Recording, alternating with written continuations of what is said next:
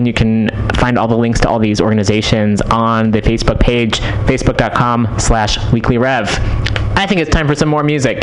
There's another song that was performed, and it's kind of angry, but also has a nice beat to it. So play this music, and then we'll be back with some more stories, some positive, and some... we'll find ways to make it positive.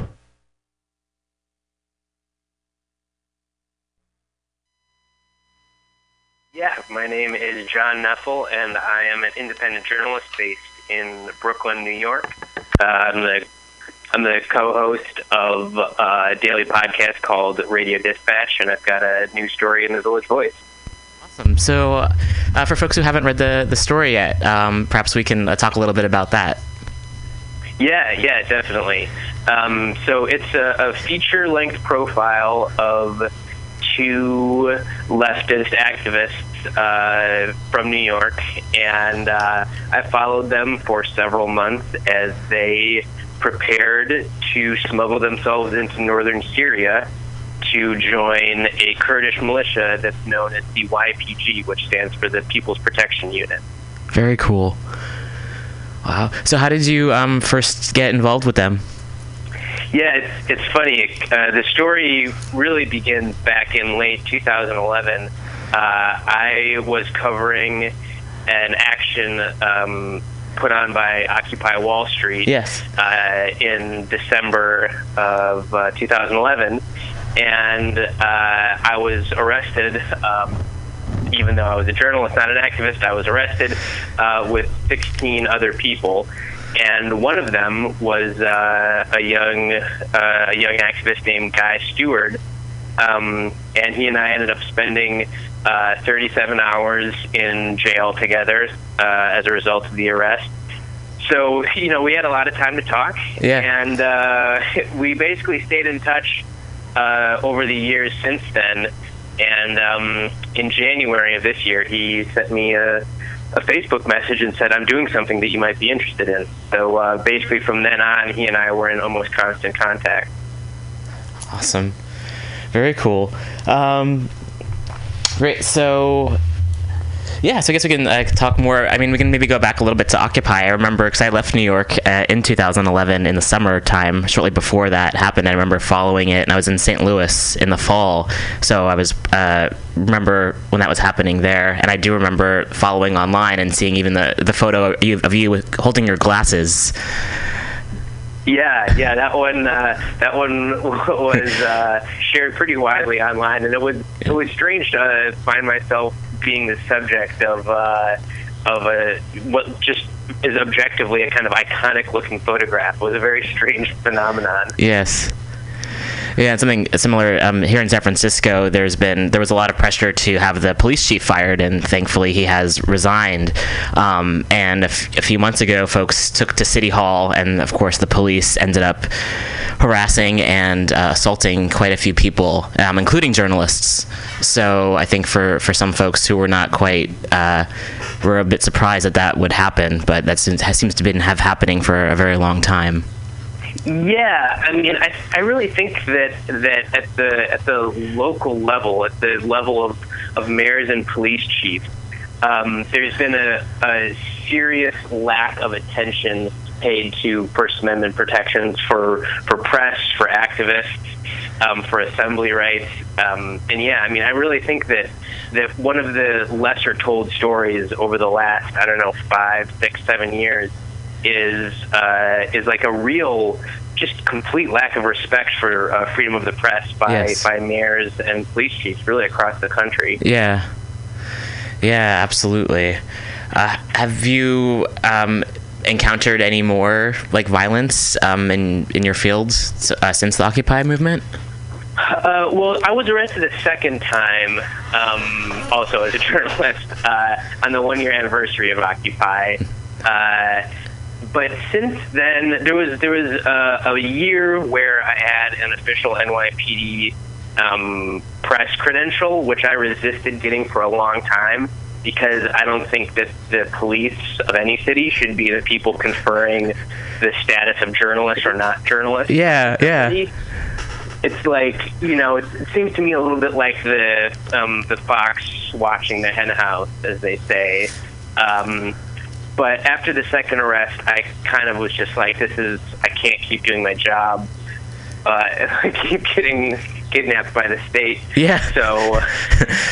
So I applied for credentials, and then they expired. And honestly, since then, I've been doing less reporting on sort of demonstrations and marches, and more stuff around Guantanamo and refugees and things like that. So I haven't personally seen a lot of that, though I know obviously, like in Ferguson, for instance, a close friend of mine got shot by the police with rubber bullets as he was approaching them with his hands up.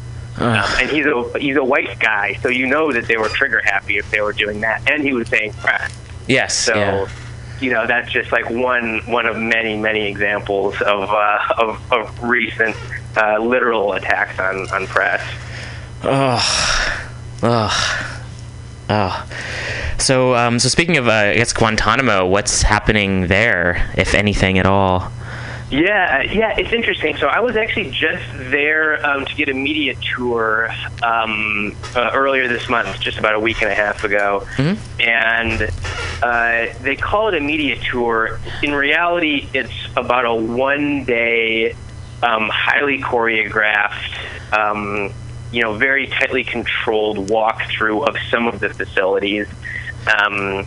And everyone really stays on their talking points. It's a kind of media tour in name only. Yeah.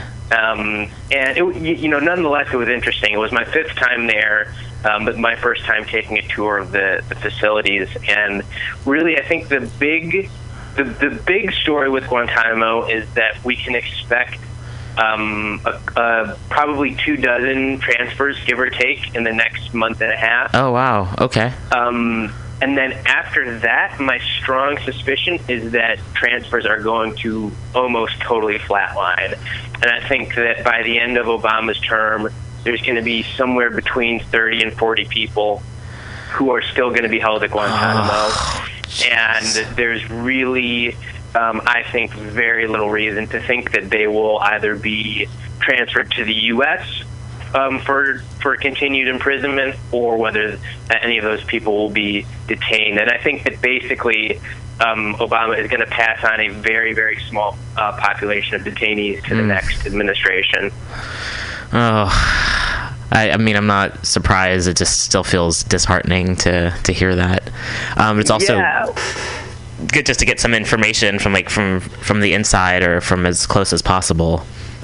Yeah, well, one of the things that was really troubling about the media visit is that various officials, basically the top commander on the base, and then the person who's below him, who's essentially the prison warden, both said that for right now this is according to them, so take it with a grain of salt, but they said that there's a great amount of optimism amongst the population of detainees, or prisoners if you like, because there have been so many, relatively speaking, a lot of transfers lately.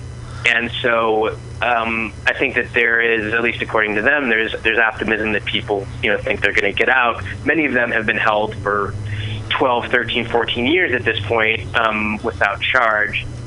But where the troubling part comes in is what I was saying before, is that even when you talk to commanders and the warden on the base, they say that once those transfers happen and then everything starts to slow down, you're going to very understandably get a population there that is very, very angry and increasingly desperate and increasingly hopeless, especially given the fact that obviously Donald Trump is not saying he wants to close Guantanamo, quite the opposite. And Hillary Clinton has been very, very quiet on the topic. Of course. To be honest, I would not at all be surprised if she becomes president. I could see her at some point, given some sort of national emergency, I could see her increasing the population there. Yeah. And so I think that there's going to be a lot of real despair among people who are there, if and when they're there by the time Obama leaves office.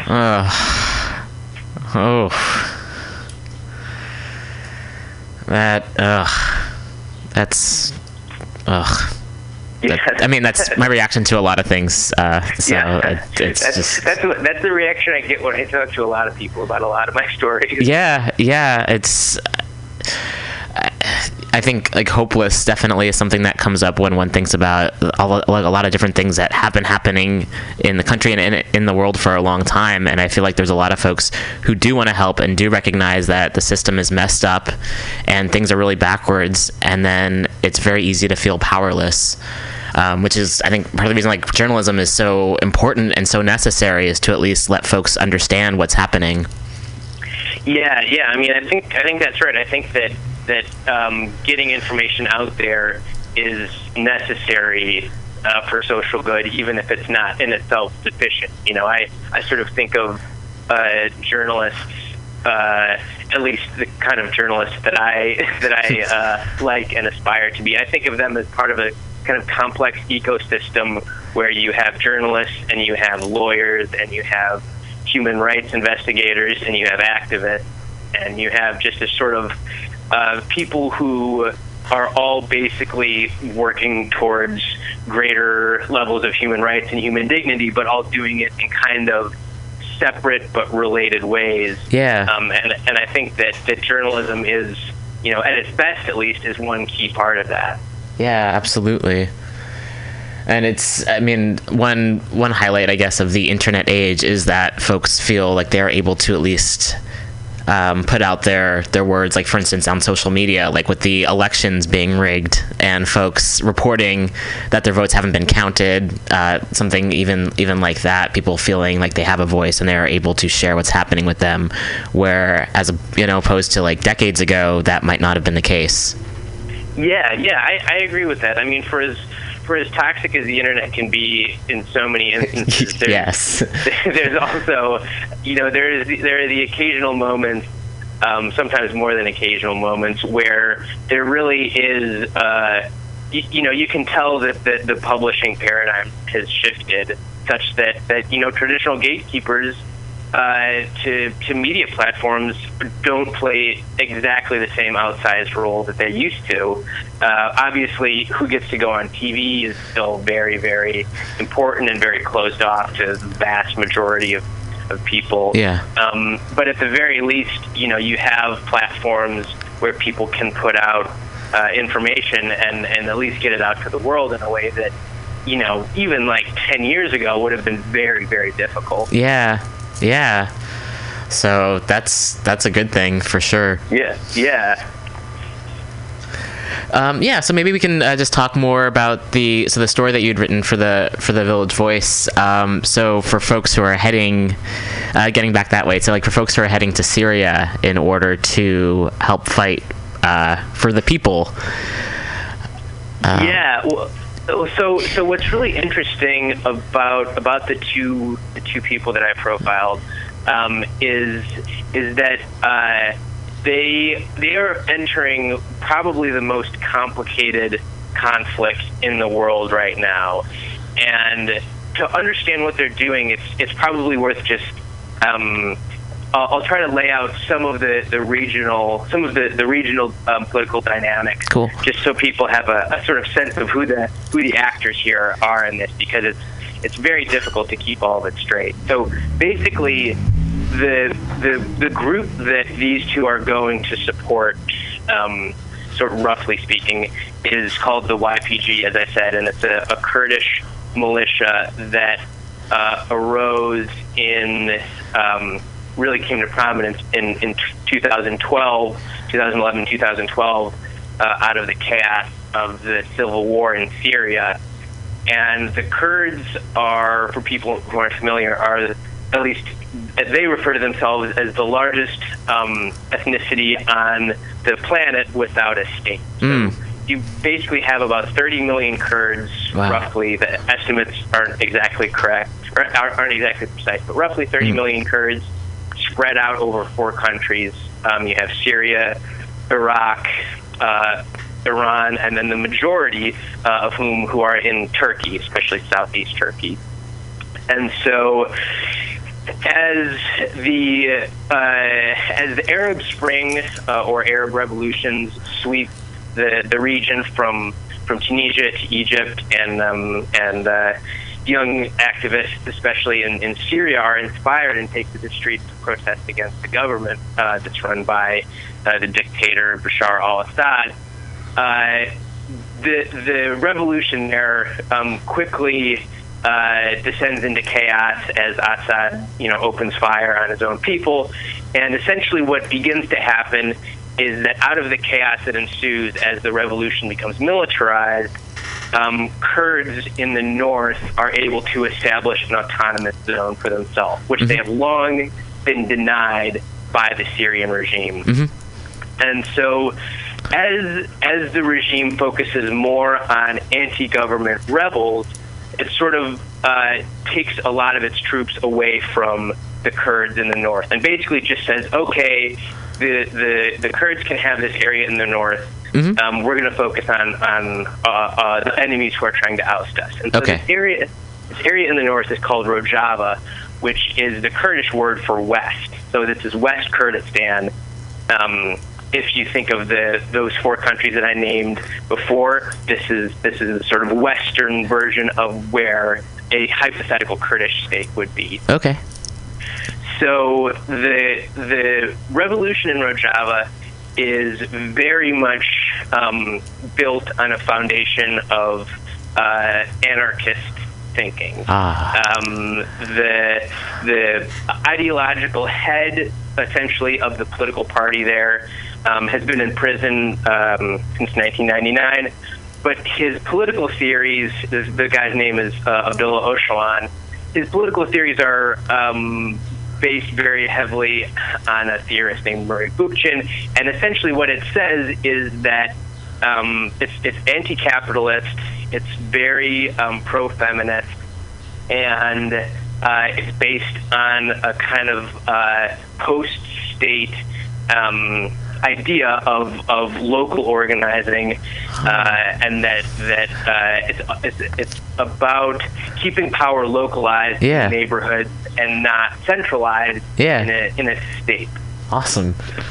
And so it's you can tell why this revolution would be a sort of natural ideological fit for anarchists the world over, including in America. Now, what's interesting is that there have already been roughly between 100 and 150 Americans who have gone to either Syria or Iraq to fight against ISIS and to join the Kurds. What's interesting about every American who has gone so far, at least every reported American who's gone so far, is that they're much more likely to be conservative. They're much more likely to be military veterans. They're much more likely to be motivated by Christianity. And so you have this group of primarily ex-military conservatives who go over and join this anarchist militia. And they get there, these Americans get there, and they're completely surprised. They have no idea what they're doing. They, there's a quote where one of them says, the YPG are a bunch of commies, and he says this in a very disparaging way, right? So you have this kind of strange situation where Americans want to get back to the battle, so to speak. They want to fight ISIS, but the available options to them, in Syria at least, is this left-wing feminist group. And it largely doesn't fit with most of the Americans' political ideology there. What's different about the two young activists that I talked to, Guy, and the other one, his name is Christo, is that the ideology was the draw for them. They specifically wanted to go to help their anarchist comrades. And that really sets them apart from the other Americans. Now, there have been a small number of European anarchists who have gone, but for the most part, the numbers have remained fairly low in terms of leftists going to join up. And it's also important to note that Guy and Christo both did not plan on actually becoming soldiers. Mm-hmm. So they were both going there to create pro-Kurdish media, what they sort of refer to in a tongue-in-cheek way as propaganda. I see. So they were interested in like documenting daily life, showing the struggles of the revolution, the successes of the revolution. Neither of them were going there to quote-unquote fight ISIS. Got it. I think also separates them from the other Americans who were very explicitly going there to to try to shoot ISIS militants. Yeah. It'll be interesting. I'm very curious to hear and to see what it's like for the folks who went in with just that kind of strict military ideology, to see if they end up maybe accepting or seeing the bright side of the leftist ideology. Yeah, it's a really, really interesting question, and I think that one of the things that Westerners have to do when they cross the border from basically the border from Turkey is closed now, so everyone who's crossing over is crossing from Iraq to Syria. But when they cross over, they have to spend the first at least 2 weeks in what the Kurds refer to as ideological training. So you learn essentially the basics of this system of belief that they call democratic confederalism, and it's very feminist, it's very communalist. It's private property is very limited. Meals are done together, living is done together. And so I'm not exactly sure how many sort of like ideological converts there have been. Yeah. But it's a really interesting question as far as like whether people who have gone there have sort of maybe came from a more conservative capitalist mindset and then were won over once they were sort of in the revolution. I'm not sure what the answer is to that. Yeah, I'd be very curious. And I'd also just wonder how other folks could help contribute, like certainly not necessarily in a military sense, but like as you're mentioning, Guy and Hristo were more on the media side, how other folks could also join to help the cause. Yeah, I mean, one of the things certainly that I think you hear from groups that are sort of like outward facing, especially to the West, is that after this many years of war and previous decades, really of basically abandonment from the Assad regime, a lot of the area, still needs to have infrastructure built up. There are areas where industry is could be built up.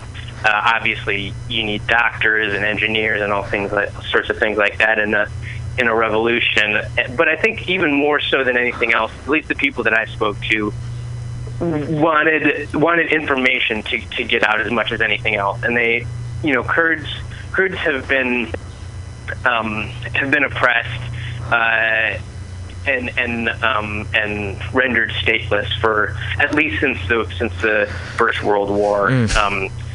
And I think that in a large part what they're fighting for is visibility and autonomy. And it's not entirely clear what Westerners can sort of do to promote that exactly, but I think that part of it at least is raising the profile of the project that they are engaged in. Yeah. I'm really curious to see what happens. Yeah, well, and so to give this sort of to give a spoiler for the story. Yeah. Essentially, one of the two that I profile, they both traveled to northern Iraq, to Iraqi Kurdistan, a city called Suleimania, and there they get in touch with their contact who's in Syria. But they are unable to cross the border for weeks, and so they stay at this hotel with other Westerners who are trying to cross over, and then they are taken to a safe house temporarily, and their visa is starting to run out. And one of the things that's really important to understand about both of these two is that although they are both very ideologically motivated, they're also motivated by more practical concerns, namely that Guy has wanted to be a conflict photojournalist for his entire life, and that Christo wants to build his resume to make it more attractive to graduate schools. And so while they're in Suleimania in northern Iraq, Christo gets the worst fever of his life. It puts him down for 5 days. And then shortly after that, as he's regaining his health, he learns from his parents that he's been accepted into grad school. And so this happens as their visa is running out. And as 4 Westerners who try to cross over get arrested at the border. And so Christo is thinking to himself, if I defer my acceptance, there's no guarantee that I'll ever make it to Rojava. I could lose my spot in grad school. This makes no sense. So he returns home, and he feels very conflicted about it, very dispirited. He's been planning this for a year, and he feels like it's a year of planning down the drain. And a couple of days later, right before the visa comes up, Guy is able to cross over, and he goes through training, and I've spoken to him a couple times in the last few days, and he is still happy that he's there. He's engaged. He's just about to launch the photo blog, which is called Scenes from Rojava, and I think that it's certainly not a walk in the park, but I think that he's still happy that he went, and he'll probably be there for several more months at least. Wow. That's great. That's really, wow. Huh. So yeah, hopefully we can still keep in touch and hear about what's happening over there. And I'm curious as they do work on the media, the information that will be made available to us. Yeah, it's going to be really interesting to see how his time there changes Guy in terms of his outlook, his experience there. Obviously, he right now is not involved in any direct combat. He's not really at any, at least for now, threat of bodily harm. Hopefully that remains the case, obviously, for as long as he's there. But it remains in a conflict zone. Obviously, it's a civil war that's displaced 12 million people, 8 million internally and 4 million who have fled the country. And so, over the course of his time there, I think it's going to be really interesting to see the effect that it has on him politically and personally, and that's something that I'm definitely going to follow up on, and I'd love to come back on and talk more about. Yeah, please do. I think it's also just really inspiring. Like when I saw the article, I was just like, oh, like first of all, the words anarcho-communist, like that's always nice to see. Yeah. And then also just because I know there's so many people who have a similar ideology, and then especially here in the States when there's been the suppression that's happened for so long, to see folks enacting it and to collaborate, there's that, I guess, that hope, which maybe I'm a cynic, but I'm also really hopeful and optimistic and naive in some ways, where I'd be like, wow, how about that happening here? And granted, like the United States has we have a whole other history, a whole other things. I can't even really describe it, succinctly, but to have that kind of happen here would be incredible. Yeah, well, and I think, at least to me, what was really interesting about this, especially from a journalist point of view, is that there are the left in the United States, and if you sort of broaden it out, vaguely liberals more generally. I think that that we can often get stuck in a lot of tired conversations. Oh yeah, feel like we've been having them for decades, even before any of us were born. Yep. And what's interesting to me about this story is that it's a way of talking about enacting leftist ideas in a way that is completely different than a lot of the standard discussions that we have here. And I'm certainly not endorsing that anyone else do what Guy and Hristo did. Certainly not without weighing the cons of it very, very carefully. Sure. Because although what they did is not illegal under U.S. law, what I write in the story is that a creative prosecutor could probably find a charge if they wanted to. So I certainly wouldn't, and I'm not endorsing, the fact, like the idea that people follow in the footsteps of these two. But I felt very lucky that I was able to shadow them while they were getting ready to do this, because it was a way to talk about these ideas in a way that went beyond the sort of, is property destruction violence, which is an important conversation, but one that I just feel like exhausted by most of the time. Yes. Yeah, I hear that. I feel there's so much infighting within communities that it's like, if we're going to fight amongst ourselves, how are we supposed to come together? Like, if we can't even all, find consensus. Yeah, absolutely. Cool. All right. Well, if there's anything else you'd like to add, please feel free. I guess just if anyone wants to hear any more about this, we spent a recent show talking about it on my podcast, which is called Radio Dispatch, and we talk regularly about my Guantanamo reporting, and also about Molly's reporting. My sister and co-host Molly often writes on education policy and feminism and all sorts of things that your listeners, I think, would be interested in. And if people want more information, they should come jump over and take a listen to Radio Dispatch every once in a while. Excellent. Cool. We'll post links on our weekly review page. Awesome. Sweet. Well, thank you so much for calling in. It's also really good to hear your voice. It's been a while. Yeah, you too. I know. It's been way too long. Sweet. Well, take care and keep up the good work, and hope to chat with you soon, and give Molly my regards. I will. You keep up the good work too. Oh, thanks. Take care. Bye. Bye.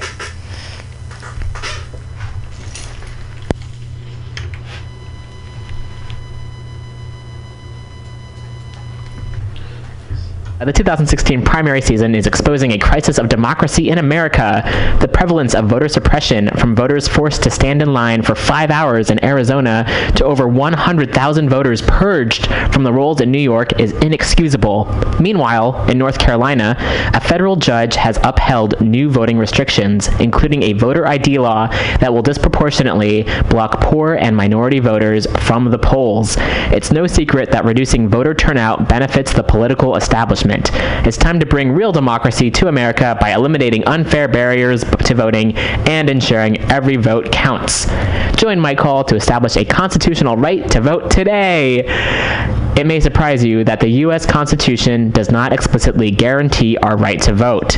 That's why establishing an explicit constitutional right to vote is critical to overcoming voter suppression. Across the country, we see people who do everything they're supposed to, yet their votes are not counted due to the negligence of election officials. All too often, these disenfranchised voters are disappeared from official election results with no legal recourse. An explicit constitutional right to vote would empower Americans to challenge systemic voter suppression and restore the integrity of our elections.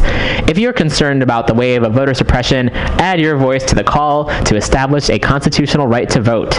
Voter suppression issues in state after state are symptomatic of an electoral system designed to prop up the establishment political parties. We see the same pattern everywhere, that partisan appointees control the electoral process, the establishment gains power, and the voters lose power.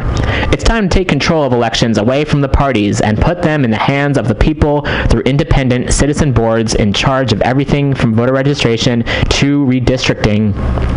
It's also past time to discard the obsolete first-past-the-post voting system and adopt improved voting systems already used successfully around the world. The current voting system has most voters feeling trapped between two parties that are growing more and more out of touch with the American people. With polls showing record unpopularity with polls showing record unpopularity for the Democratic and Republican frontrunners, we're facing the repugnant prospect of a general election where more votes are voting against what they fear than are voting for what they believe in.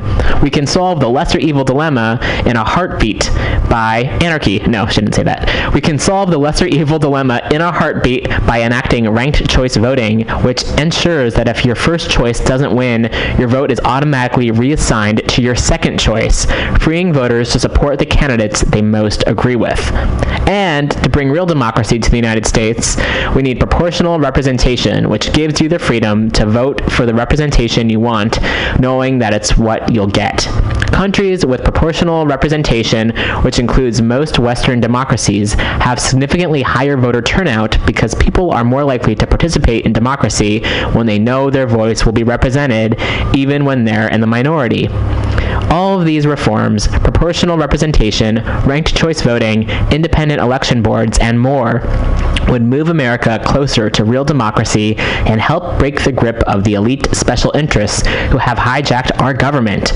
But it all starts with fighting back against voter suppression, and the best way to do that is with an explicit constitutional right to vote. Sign and share my call for a constitutional right to vote today.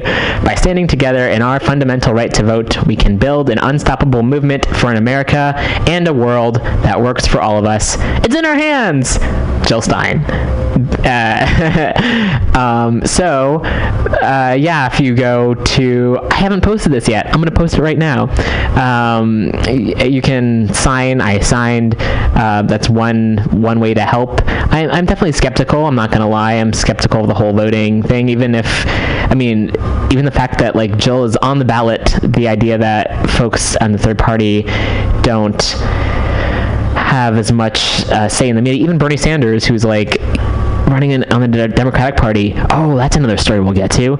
So I'm not a member of any of the Bernie groups. A lot of my friends are. I like my Facebook feed for the most part. It's like Bernie. So some Hillary, there's definitely some Hillary supporters there. There's some Jill Stein supporters, and then there's like anarchists who are like, fuck the whole system. And I'm like, cool. But there are Bernie Sanders groups that Facebook decided to like cancel or just like get rid of, and apparently from the Hillary like pack like hired people to spam these groups with pornography, and friends of mine have reported this. So this comes like secondhand information, but people I know and trust have said that they received like people were spamming these groups with porn, and so then people would report them to the Facebook. And so Facebook had to take down these groups, and so like hundreds of thousands of organizers and Bernie supporters were then had their communication restricted on Facebook, and that's pretty gross. That's really, really gross. So, with that being said, I'll add the Jill Stein thing in a bit when I can multitask. I can multitask, but I feel if I add it right now, I'm not going to be giving the show my full attention. So you can also just check out. Where can you check it out? You can go to. What's the official place to find Jill Stein? I would guess Green Party. I guess you type in Jill Stein, Jill 2016. Yes, Jill2016.com. There we go. Problem solved. Jill2016.com. Jill Stein for president. A new society, a new economy. Hashtag it's in our hands.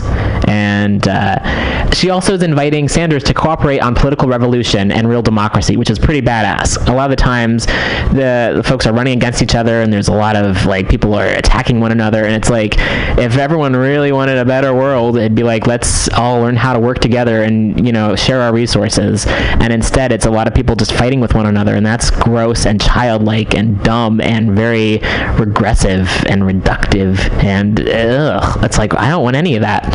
So it would be great if Bernie were to hop on board with Jill Stein, and if they could collaborate and share their resources and share their followers, because they stand for a lot of the same things. So I'll read a little bit from her page since I'm at her page. Why not? Americans deserve real solutions for the economic, social, and environmental crises we face, but the broken political system is only making things worse. It's time to build a people's movement to end unemployment and poverty, avert climate catastrophe, build a sustainable, just economy, and recognize the dignity and human rights of every person. The power to create this new world is not in our hopes, it's not in our dreams, it's in our hands. Support Jill Stein's people-powered campaign. You can donate if you want to, and if you're able to. Join with thousands of your neighbors to build the momentum for real change. Support Jill Stein's people-powered campaign today. Anything you give will be matched dollar for dollar by federal matching funds. Let's read about why she's running, why Jill is running for president with the Green Party. Oh, and it's pretty much what I just read. We are being battered by unemployment and inequality. Yep, that's exactly it. So that's her platform, and hard to find fault in that. And I can find fault in a lot of things. I'm a bit of a cynic. I'm an optimist and a cynic. So that's great. So Target, I'm not into businesses, big corporations at all. However, when they stand up for good things, I think that's great. I'm not encouraging anyone to go to Target or to give them any more money. However, they have said that they are going to make sure that all trans folks have access to bathrooms, which should be a common sense thing. However, since they've said this, people are like gonna boycott Target now, and it's so people are so dumb. So this is from All Out, which is an LGBTQ organization, and I'll read a little bit about this. It's just dumb stuff. I almost don't want to give them any airtime because I don't even want to talk about them. But I appreciate it when businesses, even though I don't like big businesses, I don't like big corporations when they do the right thing, which is common sense. So I'm not even going to read it. So, that's... and I would imagine most listeners of the show are not going to go out and be overtly transphobic and in the face, be like... That would not make sense to me. Although stranger things have happened, but there we go. Oh no. Well, okay, first of all, there's two things to know about this. Back in the early 2000s, I've repressed a lot of this from the years 2000 to 2008. It might have been because there were some people in the White House and people pulling the strings in the White House that made things terrible, so part of me wants to forget that existed, and I wrote a letter to him, the Ding Dong W, that was like, this is before they went to war, and there's like a lot of folks who were like, don't go to war, don't go to war, don't go to war, and I got a letter back that was like, oh, we have to protect the Iraqi people. And I was like, shut the fuck up. Anyway, so The World Can't Wait was one of these political organizations that was like very much against all that stuff happening. And I guess I haven't changed my name because the email is addressed to my old name and my old email address, which I still get. So that's disturbing in some regards. But then they're saying that Bernie Sanders told MSNBC's Chris Hayes that he supports Obama sending 250 more troops into Syria. Do you think what's being done now is constitutional and legal? Hayes asked Sanders, noting the existence of a list of people that the U.S. government wants to kill. In general, I do, yes, Sanders replied. In 3 months, both the ruling class parties will convene to pick the next commander-in-chief. They're making preparations to sell wars of aggression, continued vast surveillance of whole populations, the whole catastrophe of empire. These unjust, immoral, illegitimate wars need to be opposed, especially when the eyes of the world are concentrated on these conventions. If you want to be involved in protests at the Republican Convention in Cleveland, July 15th through the 18th, or the Democrats Convention in Philadelphia, July 25th to 28th, contact us. And they have a way you can contact them. Again, this is from The World Can't Wait! Exclamation point. Stop the crimes of your government. Hidden costs of the U.S. air war in Syria. There is near total silence when U.S. bombs kill civilians in Iraq or Syria. Nicholas J.S. Davies, author of Blood on Our Hands, The American Invasion and Destruction of Iraq, writes on the outrage continuing in Syria as the U.S. increases troops there. At the very least, U.S. airstrikes have killed hundreds of civilians in Mosul, as well as destroying much of the civilian infrastructure that people depend on for their lives in already dire conditions. And yet, this is, by all accounts, only the beginning of the U.S.-Iraqi campaign to retake Mosul. USA Today reported on April 19th that U.S. air forces bombing Syria and Iraq have been operating under new, looser rules of engagement since last fall. The war commander, Lieutenant General Sean McFarland, now orders airstrikes that are expected to kill up to 10 civilians without prior approval from the U.S. Central Command, and U.S. officials made it clear to USA Today that U.S. airstrikes are killing more civilians as a result of the new rules. rules. Under these new rules of engagement, the U.S. has conducted a major escalation of its bombing campaign against Mosul, an Iraqi city of about 1.5 million people, which has been occupied by Islamic State since 2014. Reports of hundreds of civilians killed in U.S. airstrikes reveal some of the human cost of the U.S. air war and the new rules of engagement. Oof. Okay. Next. Washington civilian kill list in Afghanistan. Drone whistleblowers step out of the shadows. In Washington's drone wars, collateral damage comes home. And this is also from World Can't Wait.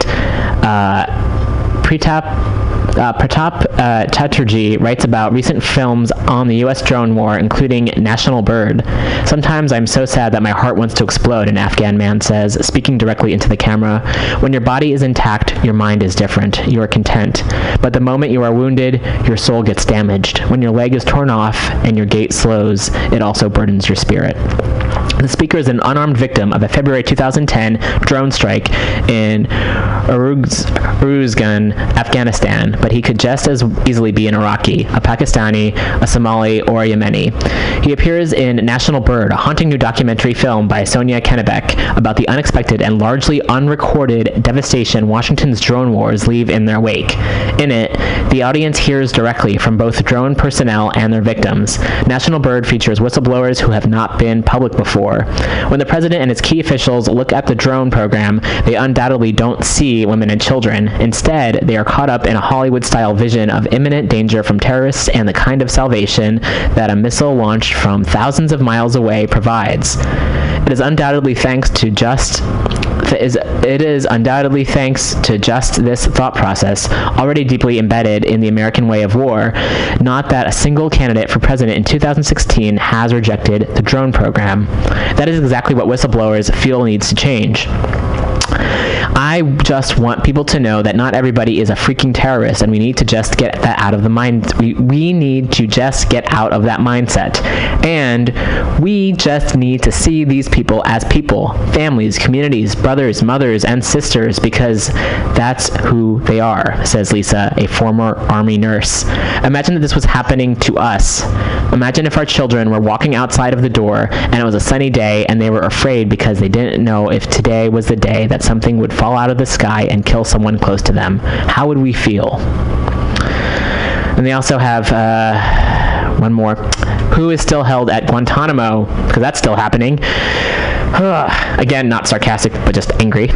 Because people wrote to ask who is still in Guantanamo, we are sharing Andy Worthington's list of the 80 prisoners still held, almost all of them without charges. Fuck.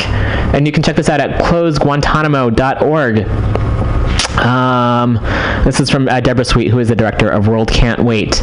Man, so that's really, I think there's a lot of folks who thought, oh, Obama's in office and now everything's going to change. And granted, there are things that were in the works before he took office. However, there's a lot of us who are very much like, oh, as long as the system is still in place, a lot of these things are going to continue. And he'd said he was going to close Guantanamo, and that hasn't happened. And now there's 80 people who are still there. And imagine if that was someone that you knew and someone that you loved. And imagine if that was you, even, to be imprisoned without having any say in your life. And that goes back to the beginning of the program with talking about folks even sent to jail for growing marijuana, growing a beautiful plant that's medicine. And the idea that folks can be sent to prison and kept there is just really gross. And it would be nice if we lived in a world where that wasn't the case, and we lived in the country. I'd love to live in a country where there weren't jails anywhere. But there are new babies being born all the time in this country, and they're being born into a country and into a world where prisons are still a thing and people are kept unjustly. And if we don't speak up about it, then we're part of the problem. I really do feel that way. So I was going to also read about the Middle East. We're running low on time. We'll get to Guantanamo, and we'll see how much we can fit in. So if you go to the closeguantanamo.org page, you can read more information. 779 prisoners have been held by the U.S. military at Guantanamo since the prison opened on January 11th, 2002. Of those, 689 have been released or transferred. One was transferred to the U.S. to be tried, and 9 have died, the most recent being Adnan Latif in September 2012.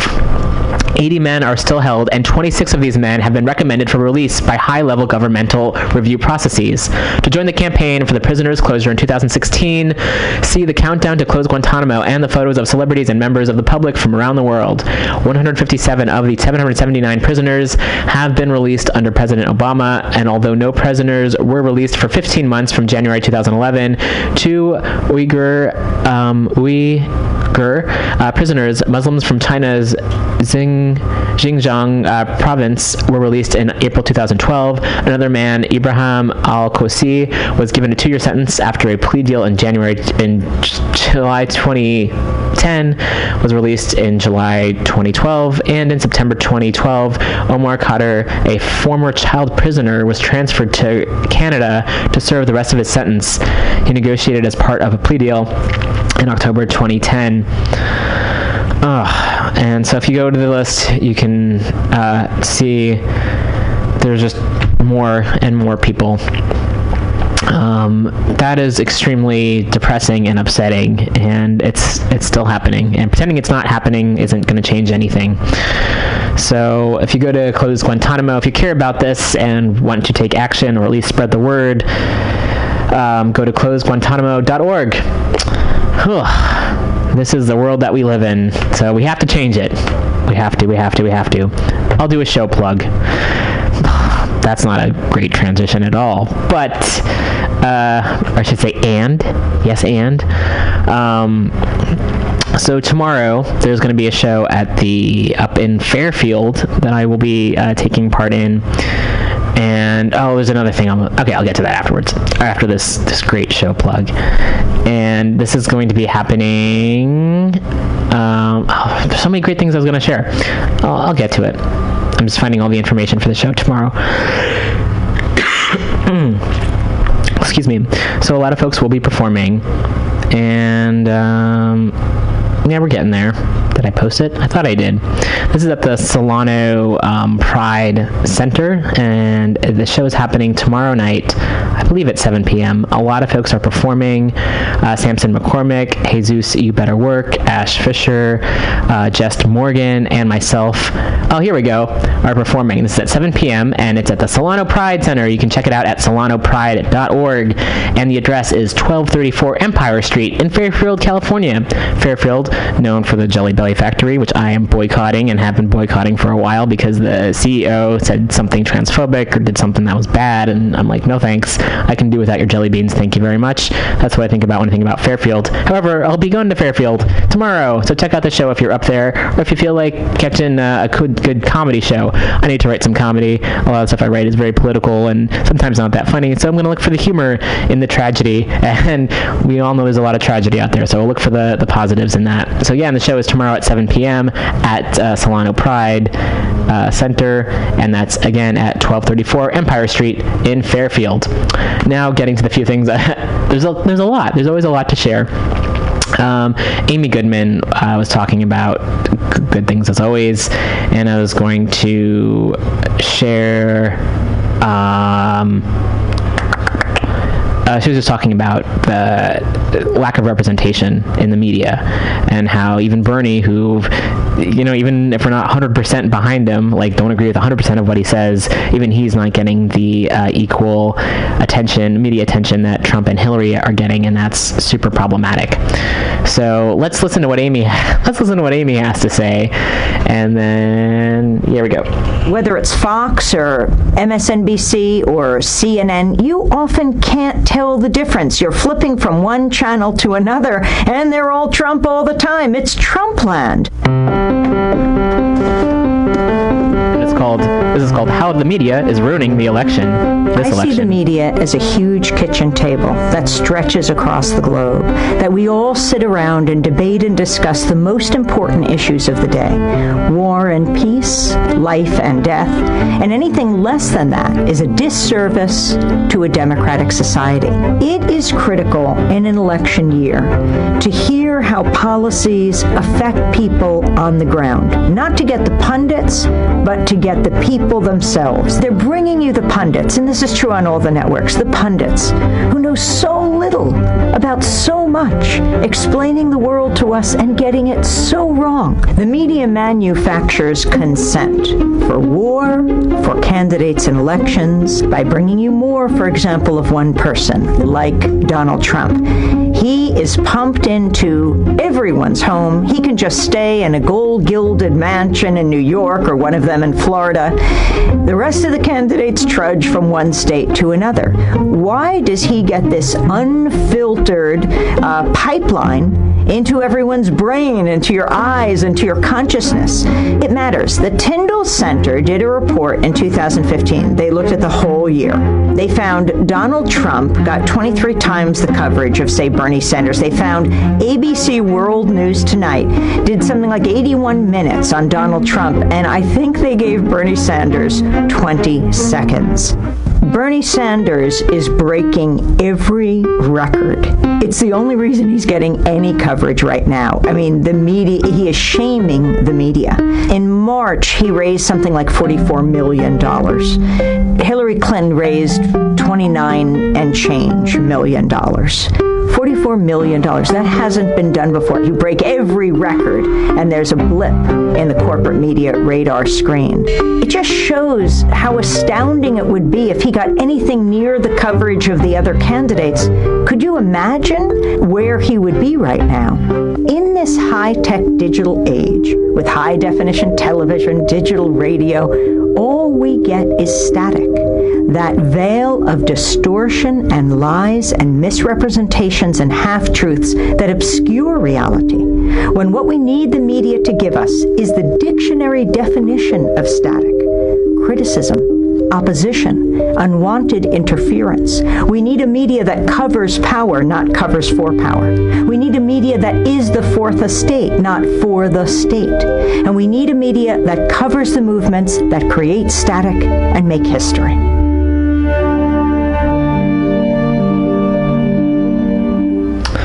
And on that note, we're going to end up the show. There's another article that folks can check out. Maybe I'll get to it, maybe. Next week, it's long and I want to give it its due attention. And this also comes from The Intercept. And it's why a British fight over Israel and anti-Semitism matters to the rest of us. And that's written by Robert Mackey, and it came out today. So I definitely want to get to that, because there has been a lot of conflation. A lot of people who assume that because one is anti-Zionist, that means they are anti-Semitic, and that is not the case. And folks can very much be anti-state and not be anti-Semitic. So that's a discussion that really needs to happen. So I want to read that story next week. Stay tuned. Next will be Global Val with Women's Magazine, and Mutiny Radio.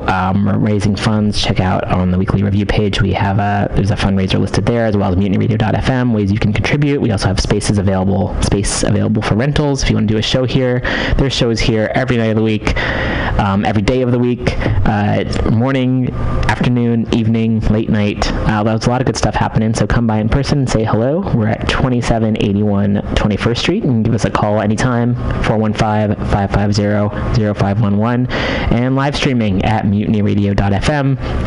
So, on that note, I hope everyone has a pretty great weekend, and speak up against injustice as often as you can, and perhaps that will make a difference. And I'll leave some folks with some Prince again, and this is a really beautiful cover that usually, I like covers, but I'm also like, this is from PS22, the chorus kids from PS22, and it's kids are our future, so they say.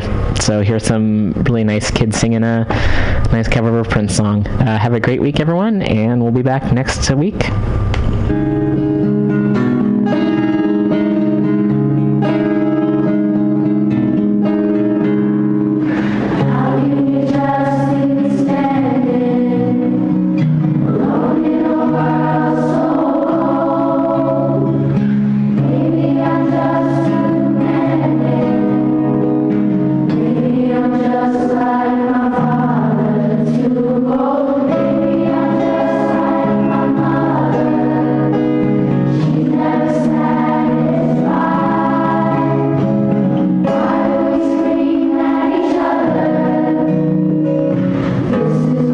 Sounds like when the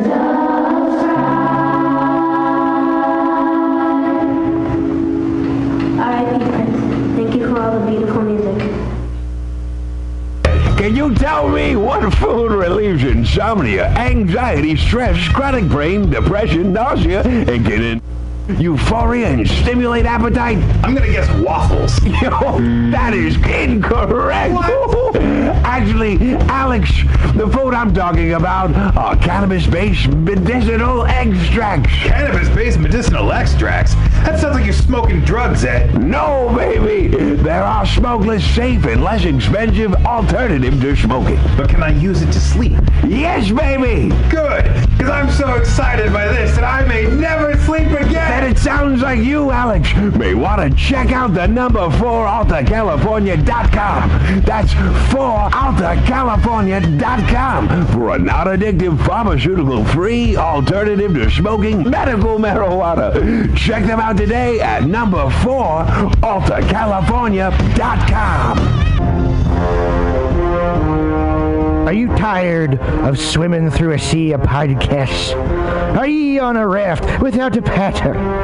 Well, gather around me, sea dogs, and get aboard me pirate ship as we set sail for the seas of MutinyRadio.fm. From there, you can captain your own pirate ship as you sail through over 44 different shows for all of your listening pleasures.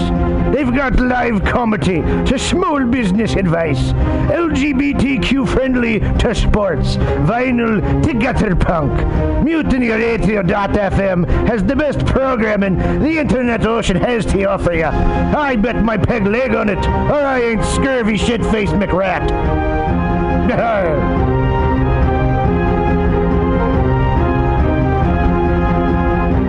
The ACLU of California reminds us that we have the right to speak out. Both the California Constitution and the First Amendment to the United States Constitution protect our rights to free expression. There are many questions we face when we decide to organize and speak out. Do we need a permit? Are there limitations? Or when can we not demonstrate? What about civil disobedience? For all of this information, please check out aclunc.org. This public service announcement is brought to you by your friends at Mutiny Radio in San Francisco.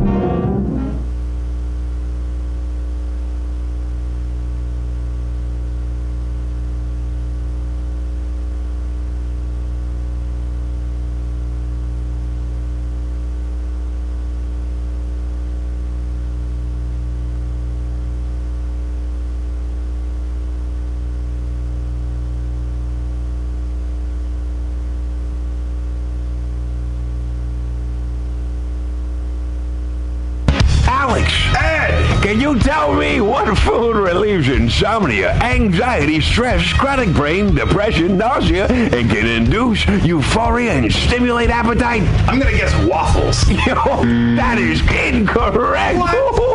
Actually, Alex, the food I'm talking about are cannabis-based medicinal extracts. Cannabis-based medicinal extracts? That sounds like you're smoking drugs, Ed. No, baby. There are smokeless, safe, and less expensive alternatives to smoking. But can I use it to sleep? Yes, baby. Good, because I'm so excited by this that I may never sleep again. Then it sounds like you, Alex, may want to check out the number 4AltaCalifornia.com. That's 4AltaCalifornia.com for a non-addictive, pharmaceutical-free alternative to smoking medical marijuana. Check them out today at number 4AltaCalifornia.com. Are you tired of swimming through a sea of podcasts? Are ye on a raft without a paddle? Well, gather around me, sea dogs, and get aboard me pirate ship as we set sail for the seas of MutinyRadio.fm. From there, you can captain your own pirate ship as you sail through over 44 different shows for all of your listening pleasures. They've got live comedy to small business advice, LGBTQ friendly to sports, vinyl to gutter punk. MutinyRadio.fm has the best programming the internet ocean has to offer you. I bet my peg leg on it, or I ain't scurvy shit-faced McRat.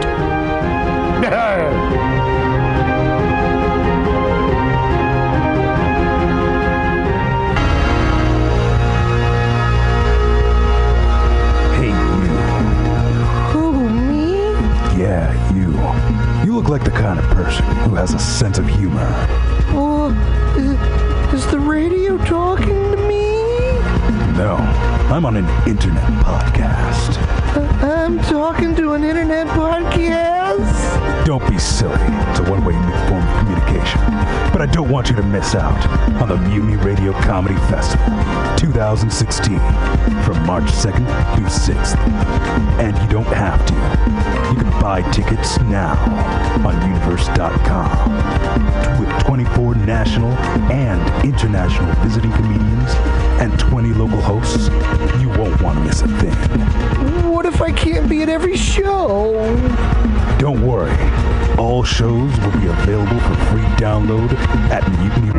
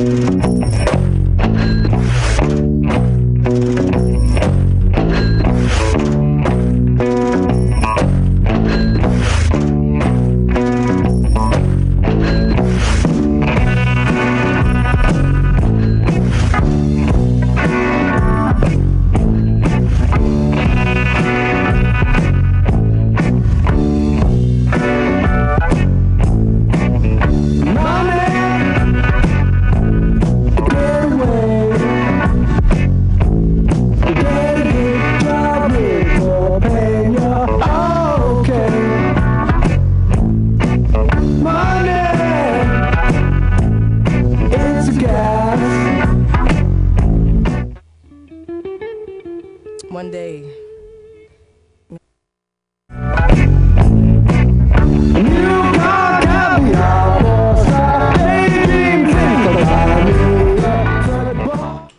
Hello, this is Azalia filling in with Roman, or for Roman this weekend. I just wanted to start off with some Lauryn Hill, and here you go, guys. Hope you're having a great weekend.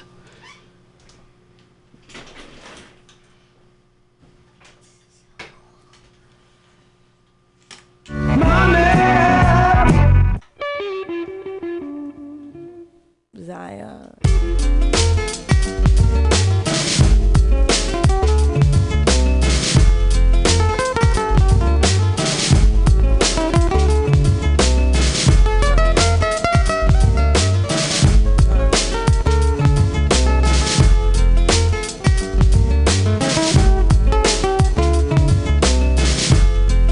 Unsure what the balance held, I touched my belly, overwhelmed by what I had been chosen to perform.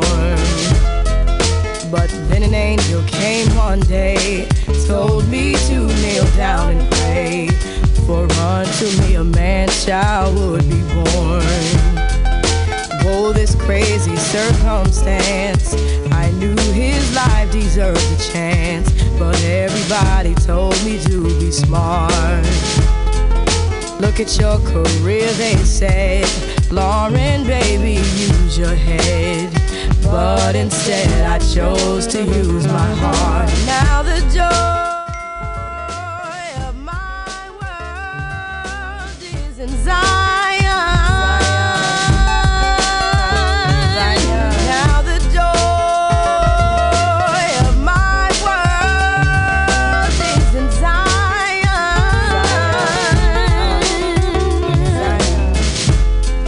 How beautiful is nothing more than to wait at Zion's door. I've never been in love like this before. Now let me pray to keep you from the perils that will surely come. See, life for you, my prince, has just begun. And I thank you for choosing me to come through unto life to be a beautiful reflection of His grace. See, I know that it gives so great is only one God could create. And I'm reminded every time I see your face that the joy of my world is in Zion. Now the joy of my world is in Zion. Now the joy of my world is in Zion. Now the joy of my world is in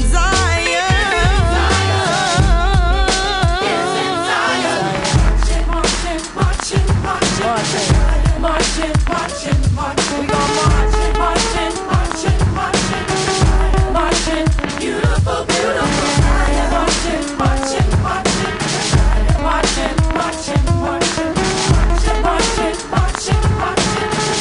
Marching, beautiful, beautiful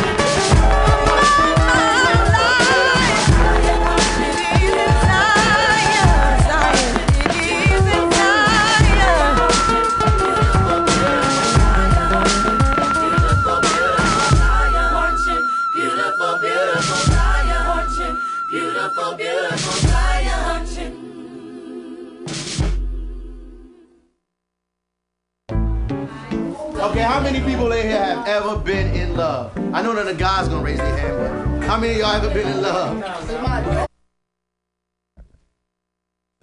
If you want to get a hold of us, you can reach us on Facebook at Unleash the Rain and on Twitter at Unleash the Rain, or you can email me, Stacy, at unleashtherain.com, or my fine co-host Vincent, and you can email him at Vincent at unleashtherain.com. I know. I was going to tell you that those are my headsets that I gave you because I didn't know if you brought yours. So just so you know, those are mine. They're not great. So anyway, he was unplugging the headsets I plugged in for him. Once upon a time, it was really nice. The hot chick, and she bought me these for. Yes, I did buy you those for Christmas. I'm not a hot chick, but I don't know. God, that was you. That was me. When we started the radio show, remember? I thought it was way Pam. back when. For some reason, I thought it was Pam. It was way back when we started the radio station. It was like almost a year and a half ago. Yes. I know. Then when we started the radio station, then we hired Pam. Yes.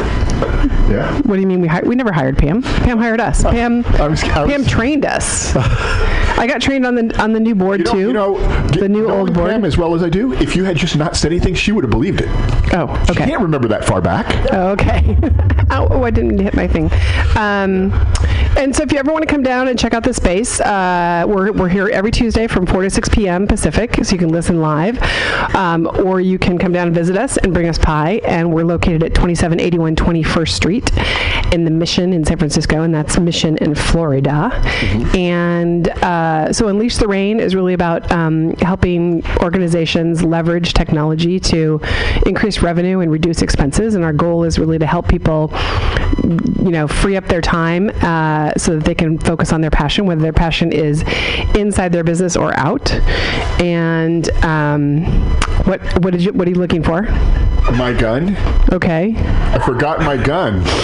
Okay, you don't carry a gun. I do. I have been for the last 3 shows. Why? You don't carry a gun. Stop it. You're scaring me now. I had a ray gun. Okay. Oh, pew pew pew pew pew pew pew pew. I could make the ray gun sound. Yes. So are you talking? So you have sound effects? This is great. Well, there's. Oh, geez. Okay, fine. Okay. Anyway, little kidlet stole it. It's okay. Probably also I have a ray gun. Pam is awesome. Station manager. Yes, station manager. Twice. And she has a show on Friday nights that's from 8 to 11. 8 to 10. 8 to 10. Pam-tastic's comedy showcase. Clubhouse. It's a clubhouse. She recently lost. And tonight 2 ounces. Didn't you lose 2 ounces when you? Of marijuana? No, you chopped your finger off. You chopped your finger off. Absolutely. Yeah. Good. You're up. Yeah. You're up. Yeah, I was making chicken last night here for Joke Workshop for the comedians, and no good deed goes unpunished. And I chopped off the top of my finger with poultry shears. I just snipped it right off. So, yeah, I was gonna go get stitches, but like then it was right underneath. Like I bite my nails, so I don't have any. If I would have had nails, if I wouldn't have bitten my nails like a little neurotic freak, the scissors would have gone into the nail and it wouldn't have been a big deal. But because I don't have any nails, it just sliced like right in really deeply, and I decided not to get stitches because it's so close to where the nail is. I'm like, where are they gonna hook it in? Like, how are they gonna stitch this? So I just they probably would have glued it. Oh, you skin glued it. I glued so it. it's fine. Because I didn't want to go spend 5 hours in the ER. Probably more for that. Right, and if I just put super glue on it, so cool. Did you actually use real super glue? Yeah, that's what super glue was invented for in World War II. Is for. That's right. Why do I go to CVS and pay 3 times as much for the fancy skin glue? Because it doesn't hurt as much. Oh. Because the. Staples are the worst. Oh God. They're cheaper. Yeah. Well, this was too small for staples too. I mean, I have tiny fingers, but so just a little crazy glue. It hurts like crazy, but then it's and then everything's fine. I'm gonna live. That's great. I'm not gonna bleed out. Whoa. Hey, but tell them where you are tonight. Actually, I'm babysitting tonight. Oh, you're not doing brainwash? Oh no, next Tuesday. I meant next Tuesday. Yeah, tell people next Tuesday you'll be at the Brainwash Cafe. It's the Mutiny Radio takeover of Brainwash, and so it's actually going to be a really fun showcase with. It's an open mic showcase sandwich, so it's open mic showcase, open mic, and it has Clay Newman and Stephanie Silverman, 2 of my favorite comedians, and then someone else named Alex Davenport, all the way out of LA. But whenever these LA kids come up, they always contact me and I put them on shows. So. Well, that's nice. And Brainwash is located at 1122 Folsom Street in San Francisco. Yeah, 7th and Folsom. If you get there before 7 o'clock, they have cheap beers. And good food. Yeah. Really good food. Yeah. And great salads and stuff. I never eat salads because I like fries and burgers. Yeah, me too. And laundry. And you can do your laundry. You can bring your laundry. And you can listen to comedy. It's all in one. And they'll have Wi-Fi. So and it's the Mutiny Radio takeover. And we like it. Come on out, guys, next week. Yeah. Thanks, Pam. Woo! Yay! So yes. No, so it's the last Tuesday of the month. It is the last Tuesday of the month. So our topic for today is the enlightened entrepreneur. Yes. Which we're going to talk about as soon as we get to that part of the show. And that's the enlightened entrepreneur is really about how to take care of yourself. So if you're running a business or starting a business or you're in management or you're even an employee, really you're not really giving your best if you're not taking care of yourself. And it's one of the pillars, I think, of good stewardship of your career and or your company. And I personally am very enlightened recently. Losing 95 pounds. Yes. I need to lose weight. Is that a reference to me? If I lost you? Yeah. I tried to lose you. I tried to lose you twice today. I ditched you in the BART station, and there you were on the train. Yes. And then I ditched you at the cafe, and then here you showed up at the radio station. Yes. Jeez. Kind of. So in like some you're ways following I'm not me or something. In other ways, I'm a puppy. You're a puppy. Yeah. Okay, so this week we'll talk about that today, by the way. We will. We're gonna bring up an interesting incident that happened today. Oh, you want to talk about that? I want to make an example. Wow, you're going to be super vulnerable. That's awesome. I'm impressed. Mm-hmm. Okay. I will try not to be too much of a bitch about it. How are you going to do that? Nice. So I'm super excited this week. Tomorrow. Have a plan going in. Yeah, no. All right, anyway. Tomorrow. So before I get into the latest news, any news tidbits I want to bring up, tomorrow I'm really excited. Wednesday, Thursday, and Friday of this week I'm going to Zoho, the corporate headquarters for Zoho. Not a good place to lose weight. Not a bad place, actually, though. Mm-hmm. They actually have a lot of salads and vegetables. But anyway, can I actually speak, or are you going to interrupt everything I say and talk about food? It's because we haven't eaten, and we're going to talk about that later. And that's why I'm bitchy. Yes. Anyway, I digress. Zoho Corporation has several different products, right? One of them is Zoho CRM that we talked about. They have a lot of sales and marketing stuff. And they also have this product called Creator. Mm-hmm. And then for Creator, which is Creator's an app that lets you easily build applications and not have to know code. And the scripting language that they use is a scripting language they created called Deluge. Mm-hmm. And using Deluge and Creator, you can create all kinds of apps. So they have a conference every year around Creator, and it's called the Developer Conference, and it is April 27th, 28th, and 29th, and it's being held in Pleasanton, as I said. I'll go ahead and put the link to register on our website. If people want to register, you can go for all 3 days. The first 2 days are a hands-on workshop where they're gonna take people through how to create an actual application from scratch, and you can either sign up for a trial account of Creator, or you can use a demo account that they're going to give people. So that's $99 for those 2 days, and it's hands-on. Or you could sign up for the third day, which is basically an overview of Creator and the kinds of things you can do with it. So it's sort of like, here's how to do it, and then here's how you can make it fly. So if you just want to come and get information about how you might want to use it, I've invited some of my customers to come on the third day to just learn about Creator, so that if they want to build any custom apps, of course I'm a Creator certified developer, so I can build them for you, or you can come.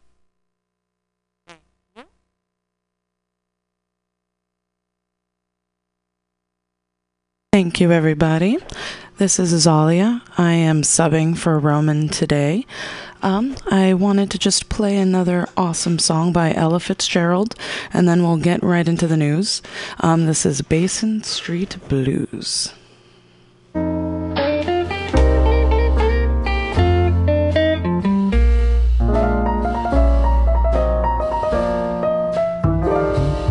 Won't you come along with me?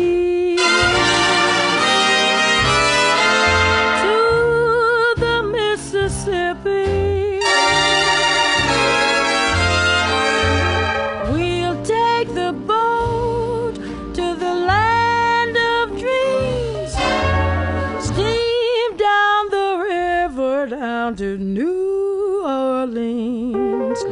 The band's there to meet us. Oh, friends there to greet us.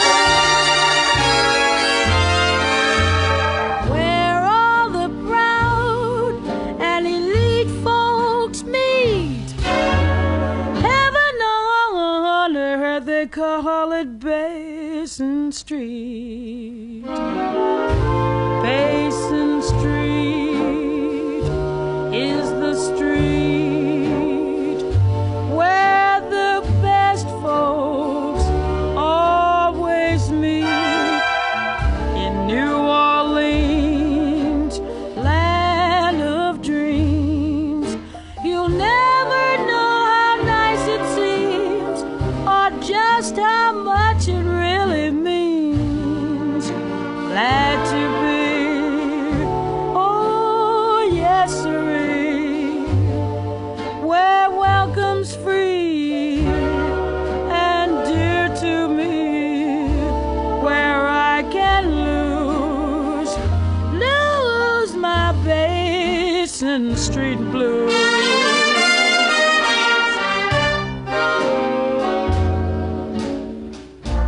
Basin Street, oh, Basin Street is the street, Mama, where the folks of me. New Orleans, land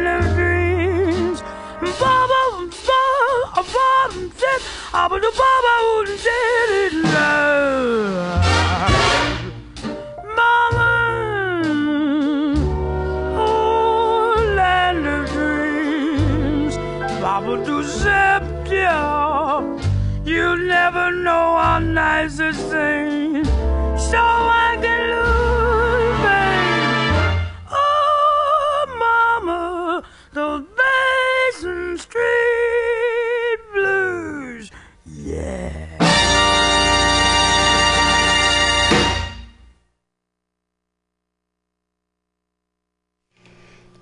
All right, thank you. Ma chambre a la forme d'une cage. Le soleil passe son bras par la fenêtre. Les chasseurs à ma porte comme les petits soldats qui veulent me prendre. Je ne veux pas travailler. Je ne veux pas déjeuner, je veux seulement oublier, et puis je fume.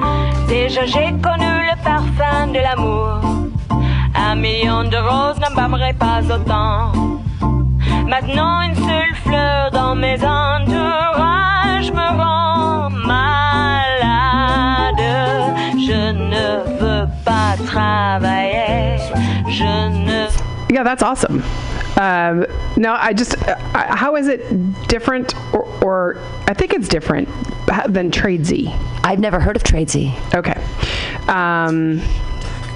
So Tradesy is a website, so it's not, I don't think they have an app. I'm looking at it online right now. So you can sell anything from your closet. So I think Tradesy is more shopping than trading, although it started out trading, but I think they had a hard time making money off of it trading. All right, thank you guys for listening in. I'm trying to figure this all out real quick. It's been a while since I've been on, but I hope you guys are having a great week and that you'll enjoy your weekend. I'd like to just start off with something that's pretty important to me. Tomorrow, there is a benefit. It's called Ships in the Night. It's in Oakland at New Parish, which is a great venue. Ships in the Night, it's a benefit for Jasmine Infinity and London Jade. It's from 9 to 2 a.m. and it's a radical queer and trans dance party. So I'm sure it's going to be a lot of fun. I'm hoping to go. I know quite a few people that'll be attending, amazing, beautiful people. And if you can, go, because it helps amazing people that are going through things that should not have happened, but such is life and the world we live in. So hopefully we can all help benefit it. This month's benefit is for Jasmine Infinity, London Jade, after fighting back against a transphobic attack. So let's support our sisters with some cash for recovery, because sadly, medical is a thing that costs way too much fucking money. All right, there's going to be 2 rooms with DJs spinning hip-hop and booty jams. And London Jade is going to be performing for us at midnight. And she's a London-based rapper and model, which is pretty dope. Great scene there. It's pretty accessible. There aren't very many stairs. And please consider not wearing heavy scents. We love naturally stinky queers. That's totally cool. So, if you guys don't know much about what has happened, it's pretty stereotypical, which is sad nonetheless. But about a month ago, or a little less, June 13th, up-and-coming DJ Jasmine Infinity wants the world to know what happened to her and her friends on Saturday. That is a Saturday before June 13th. The 33-year-old trans woman of color had planned to spend Monday and Tuesday preparing for her first multi-country European tour. Instead, she's spending her 3rd and 4th day in Manhattan's Bellevue Hospital preparing for a reconstructive surgery to fix her battered and broken jaw. "My mouth will be wired shut," Infinity said as she gazed at the mirror in her flower bouquet-adorned hospital room during a Monday afternoon phone interview. "I have an extremely swollen face and lots of pain. I'm on a lot of medication," she added. New York police and Infinity say she and her younger transgender protege, Florida rapper London Jade, 22, were brutally assaulted in Brooklyn's Bushwick neighborhood around 1:45 a.m. on Saturday by a group of up to 10 suspected Hispanic men and women who were outside of Bushwick Liquors at 459 Bushwick Avenue. Infinity says another friend, an anonymous 24-year-old trans woman, fled the scene unharmed. Thank goodness someone was okay. God. No arrests have been made yet, but the incident is being investigated by the NYPD's Hate Crime Task Force, a department spokesperson said. The attackers were drinking what Infinity says smelled like vodka or tequila, which they sipped from clear plastic cups. For some reason, they took exception to Infinity and her crew walking by, minding their own business. Basically, they just started screaming transphobic slurs at us, calling us faggots and transformers, Infinity said. Then one of the men muttered something in Spanish that really set Infinity off. He said, "Para ti?" for you, to one of his friends and laughed. Infinity recalled, "I turned around and said, "Para quién?" For whom? Like, who is my body for? Even more so, why is it a joke to you guys? Why is it, personally, my quote, why is my body up to you? Mind your own business. It's my body. The argument escalated, but Infinity says she refused to back down. You go, girl. You better not back down. Thank God for people like this. In an act of defiance, she and her friends walked into the liquor store where they were refused service. That's nice. Apparently their money is different from other people's money. When they came back out, Infinity whipped out her smartphone and started taking pictures. Smart. While I might not be able to get them from calling me names, I decided to try to ruin their day the way they were ruining mine, by taking pictures of them with open containers to give to the police. That's pretty smart, thank you, Infinity said. That's when one of the alleged attackers slapped the phone out of Infinity's hand and started punching her in the face. When Jade tried to defend her friend, a woman in the group sliced her leg with a box cutter. Soon, a crowd gathered to watch the fight. People showed up on four-wheelers or whatever. Cars pulled up and one ran over my phone, Infinity recalled. Everybody was asking the girl what was going on. Her answer was Transformers. Oh my God. Eventually, Jade was forced to flee the scene as well, leaving Infinity to fend for herself. When police and emergency crews finally arrived, Infinity says they didn't treat her and Jade much better. Oh, God. Of course, they were asking us about what we were wearing and if we initially said anything to these people. Why the fuck does it matter what they were wearing or what they said? Violence is violence. Keep your fucking hands to yourself. That's something you teach everybody at a very young age. That's one thing I do not tolerate. I take care of kids. I actually have my niece with me. And that's one thing I really hope she knows. You keep your hands to yourself. Words are words. Words hurt pretty badly. But you don't touch people unless they touch you first. Then you try to get them away and you run as fast as you can because you don't know what they have. Because these people obviously had box cutters. I mean, I'm not saying that she was wrong for trying to fight for herself. I'm so glad that she fought. But I'm really glad she lived to tell the story, because you never know. And that's what's scary about this day and age, is that people will pull things out of nowhere and you don't know. So please be careful. You got to take care of each other. Travel in packs. Keep yourself safe. Anyways, so on to what the cops did to help the situation. The cops were asking what they were wearing and if we initially said anything to these people, because that matters. Infinity said, I knew they were trying to insinuate we were sex workers or something. Oh, police. So far this year, the NYPD has investigated 27 sexual orientation hate crimes, according to a spokesperson. There were 38 such incidents at this point last year, the spokesperson said in an email. At least 12 transgendered women have been killed by other people so far this year, Mike previously reported. All of the alleged victims were transgendered women of color. Yeah, that's a thing. And it sucks so much. I'm so sorry this happens. I just want people to know that it happens, and that please be nice to each other. Please treat others the way you'd like to be treated, with respect and with lack of box cutters and such. It's so sad that you have to say these things, but this is what we have to tell people. Leave each other alone. Let people be. It would be such a better world if we just let people be. Infinity says she knew of the violence against trans women, of course, but she doesn't regret standing up for herself, even though she thought her attackers were going to kill her. I totally know what she means. I mean, I've never been in that situation, but I understand what it's like to just not care about your safety because you know what you're doing is right. And obviously we'd like to go down with honor and knowing we fought for something we believed in. I took a stand and was prepared to martyr myself.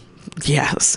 She said she said as she wept, "If you're going to kill me, just kill me. I'm tired of living in fear of someone wanting me dead.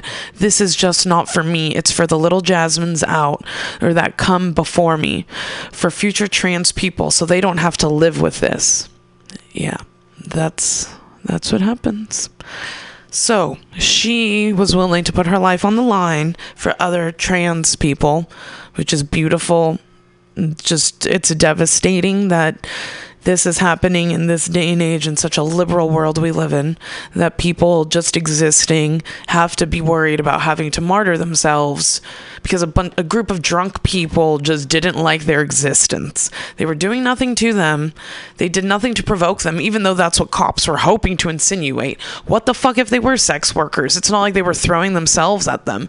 And that's what they want you to believe. But that's what I don't get it. They keep to themselves. Most people who go through this type of crap keep to themselves because they know what's out there. They know that it's not a safe world. Keep your head down, which is horrible. You should keep your head up. And that's what she did. She kept her head up. Her life was on the line. And now she's able to speak about it. And that's amazing. So, if you guys are around tomorrow in Oakland at New Parish, Saturday, 9 to 2 a.m., it's only $5. There's a benefit for Jasmine Infinity and London Jade, the two trans women that were attacked for existing. And they lived. So, I would go if I were you. It's going to be amazing. Amazing people will be there. Yeah, please go. There's so many other things going on, but we'll talk about it right after this. Your hands and feet to yourself. All the time. Change it, Mama.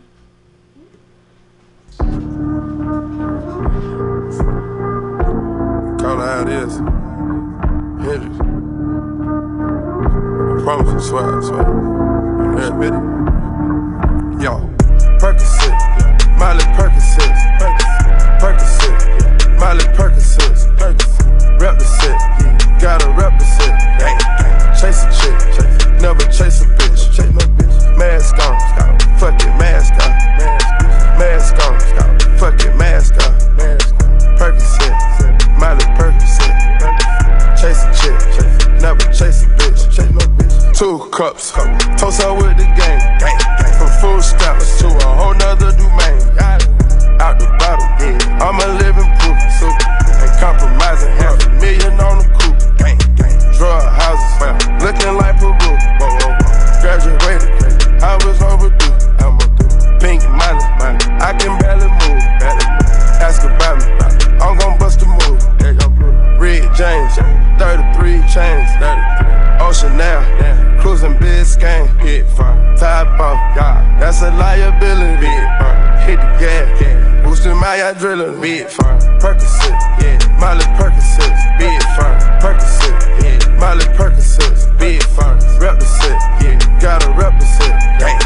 Chase a chick, never chase a bitch. Big firm, mask on, fuck it, mask on. Big firm, mask on, fuck it, mask on. Big firm, Percocet, Miley Percocet. Big firm, chase a chick, never chase a bitch. Photo maybe, I drive anything. Buy my range, make them go insane.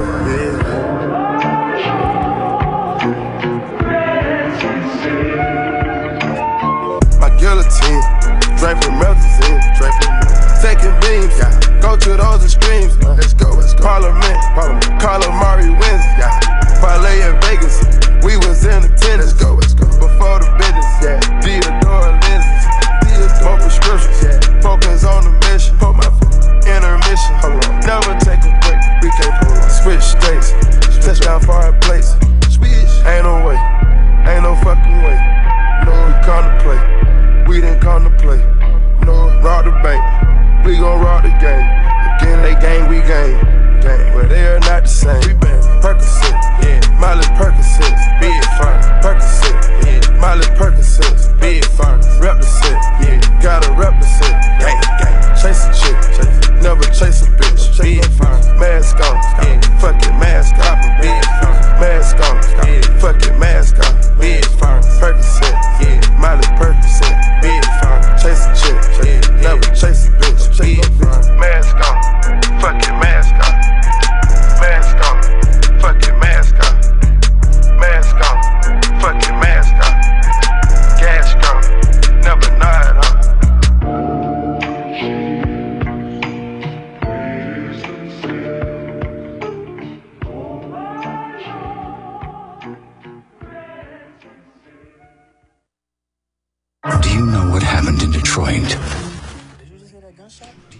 Hey everybody, thanks for tuning in. Again, this is Zalia subbing for Roman. I just wanted to talk about some things that are going on in the world. Sometimes people don't look it up themselves. They like to live in a bubble, but I don't like living in bubbles. They are clean, but we gotta pay attention.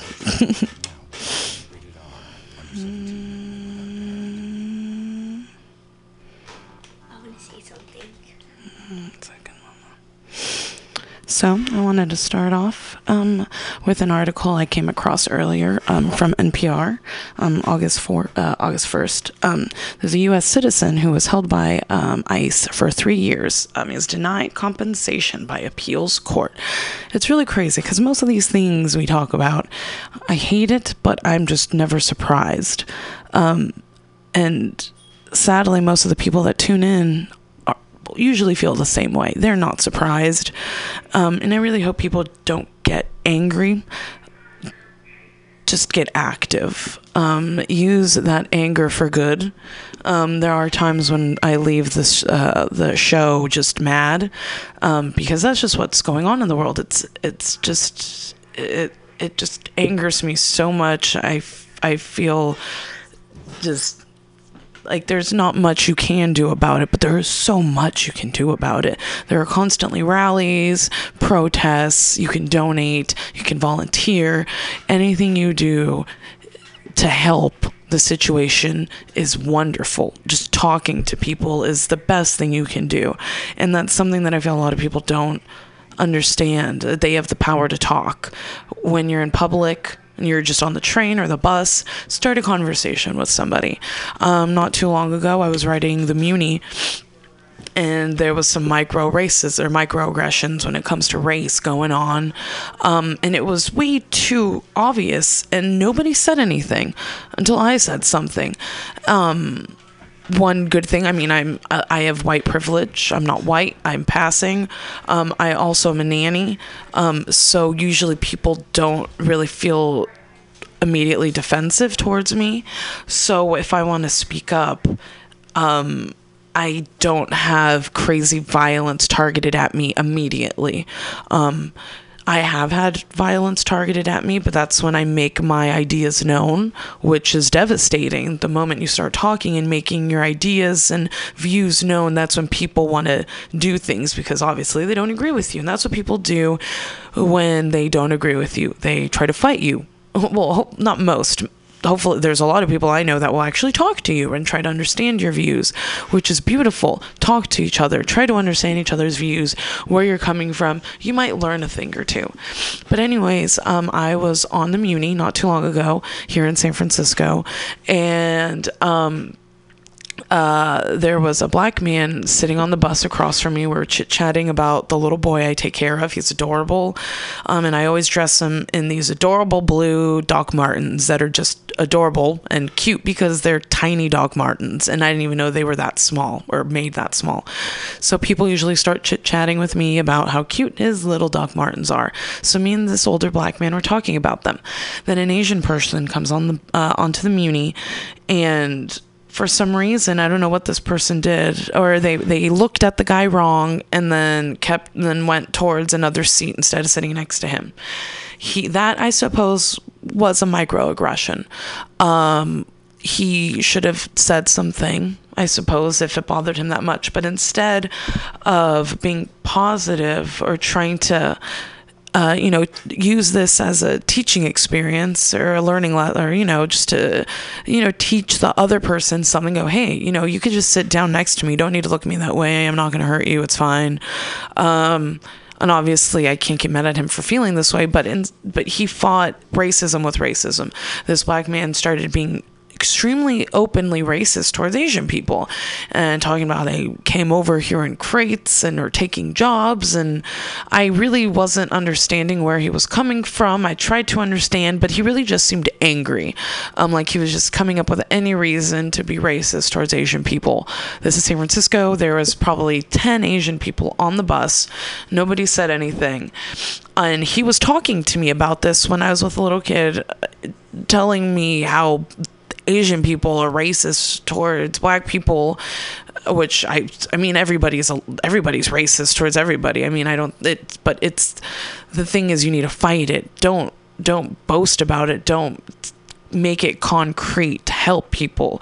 Try. I mean, I get it, but it just was so flabbergasting, just how he was talking to me first about a kid's shoes and then went on to tell me how Asian people are racist towards black people and how they're taking jobs and whatnot and blah, blah, blah.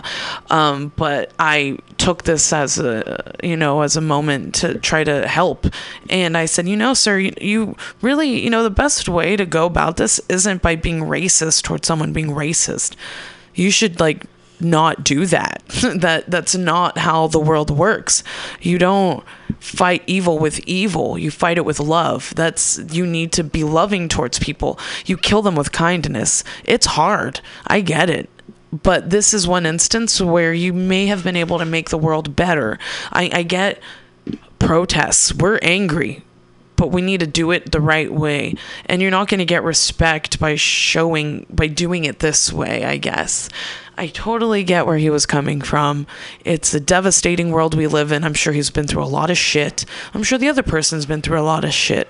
But the way to go about it, what if he had just smiled and gotten up himself and said, you know what, here, you sit down. Then that person's views may have totally changed. But instead he decided to just go on a rampage, and he was so angry, and I felt for him, but I killed him with kindness. And after that he got pretty quiet, and he wasn't mad at me. Usually that's what happens when I talk to people about things they don't agree with. They get pretty angry. But this guy, he listened because, like I said, I was with a child. Usually people don't want to fight you if you have a child with you, because thank goodness most people agree that we need to keep the babies safe. But not a lot of people feel that way. I've definitely been attacked with kids on the bus, which is really sad. So everybody be safe, because you never know what's going to happen. But anyways, fight evil with kindness and with real facts. Real facts. Do your research, people. Please do your research. And anyway, so on NPR, rant over. ICE held somebody for 3 years and denied them compensation. So I see why people are freaking angry. I get it. I'm angry too. And thank goodness I have this as an outlet. I haven't been doing it a lot lately, but it's amazing when I do it. It helps me so much, because there's so much going on in the world that we can't all do it all. But all we can do is love each other and talk to each other. So, in a botched investigation, Immigration and Customs Enforcement kept Davino Watson, a U.S. citizen, imprisoned as a deportable alien for nearly 3.5 years. Davino Watson told the immigration officers that he was a U.S. citizen. He told jail officials that he was a U.S. citizen. He told the judge. He repeated it again and again. There is no right to a court-appointed attorney in immigration court. So he had no attorney. Watson, who was 23 and didn't have a high school diploma when he entered ICE custody, didn't have a lawyer of his own. So he hand-wrote a letter to immigration officers attaching his father's naturalization certificate and kept repeating his status to anyone who would listen. Still, Immigration and Customs Enforcement kept Watson imprisoned as a deportable alien for nearly 3.5 years. Then it released Watson, who was from New York, in rural Alabama with no money and no explanation. Deportation proceedings continued for another year. Watson was correct all along. He was a U.S. citizen. After he was released, he filed a complaint.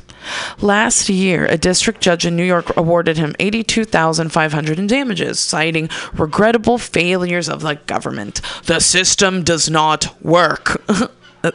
That's what that means. Apparently they could pay us out 80 grand and that'll make it all better.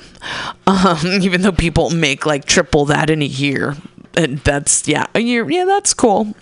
On Monday, an appeals court ruled that Watson, now 32, is not eligible for any of that money. Oh, so they said he'd get money, but they didn't give him any money. Because while his case is disturbing, the statute of limitations actually expired while he was still in ICE custody without a lawyer. So his time ran out to get that money when he was still being detained by ICE. Is it just me, or have we all taken crazy pills? Are you kidding me? This guy... So there was a way for him to get his money while he was detained, despite the fact that he didn't have a higher education. He had no lawyer. He was talking to nobody. How the hell was he supposed to get his money if he ever had the chance to get his money? He wasn't able to. The system doesn't work, which is the reason they tried paying him out, but didn't pay him out. So, the Second U.S. Circuit Court of Appeals acknowledged that the ruling is harsh, but said it was bound by precedent. There's no doubt that the government botched the investigation into Watson's assertion of citizenship, and that as a result, a U.S. citizen was held for years in immigration detention and was nearly deported. The court ruled, nonetheless, we must conclude that Watson is not entitled to damages from the government. Oh my God. We think that the analysis of the law by the majority opinion is clearly wrong. Respectfully, says Watson's lawyer, Mark Flesner.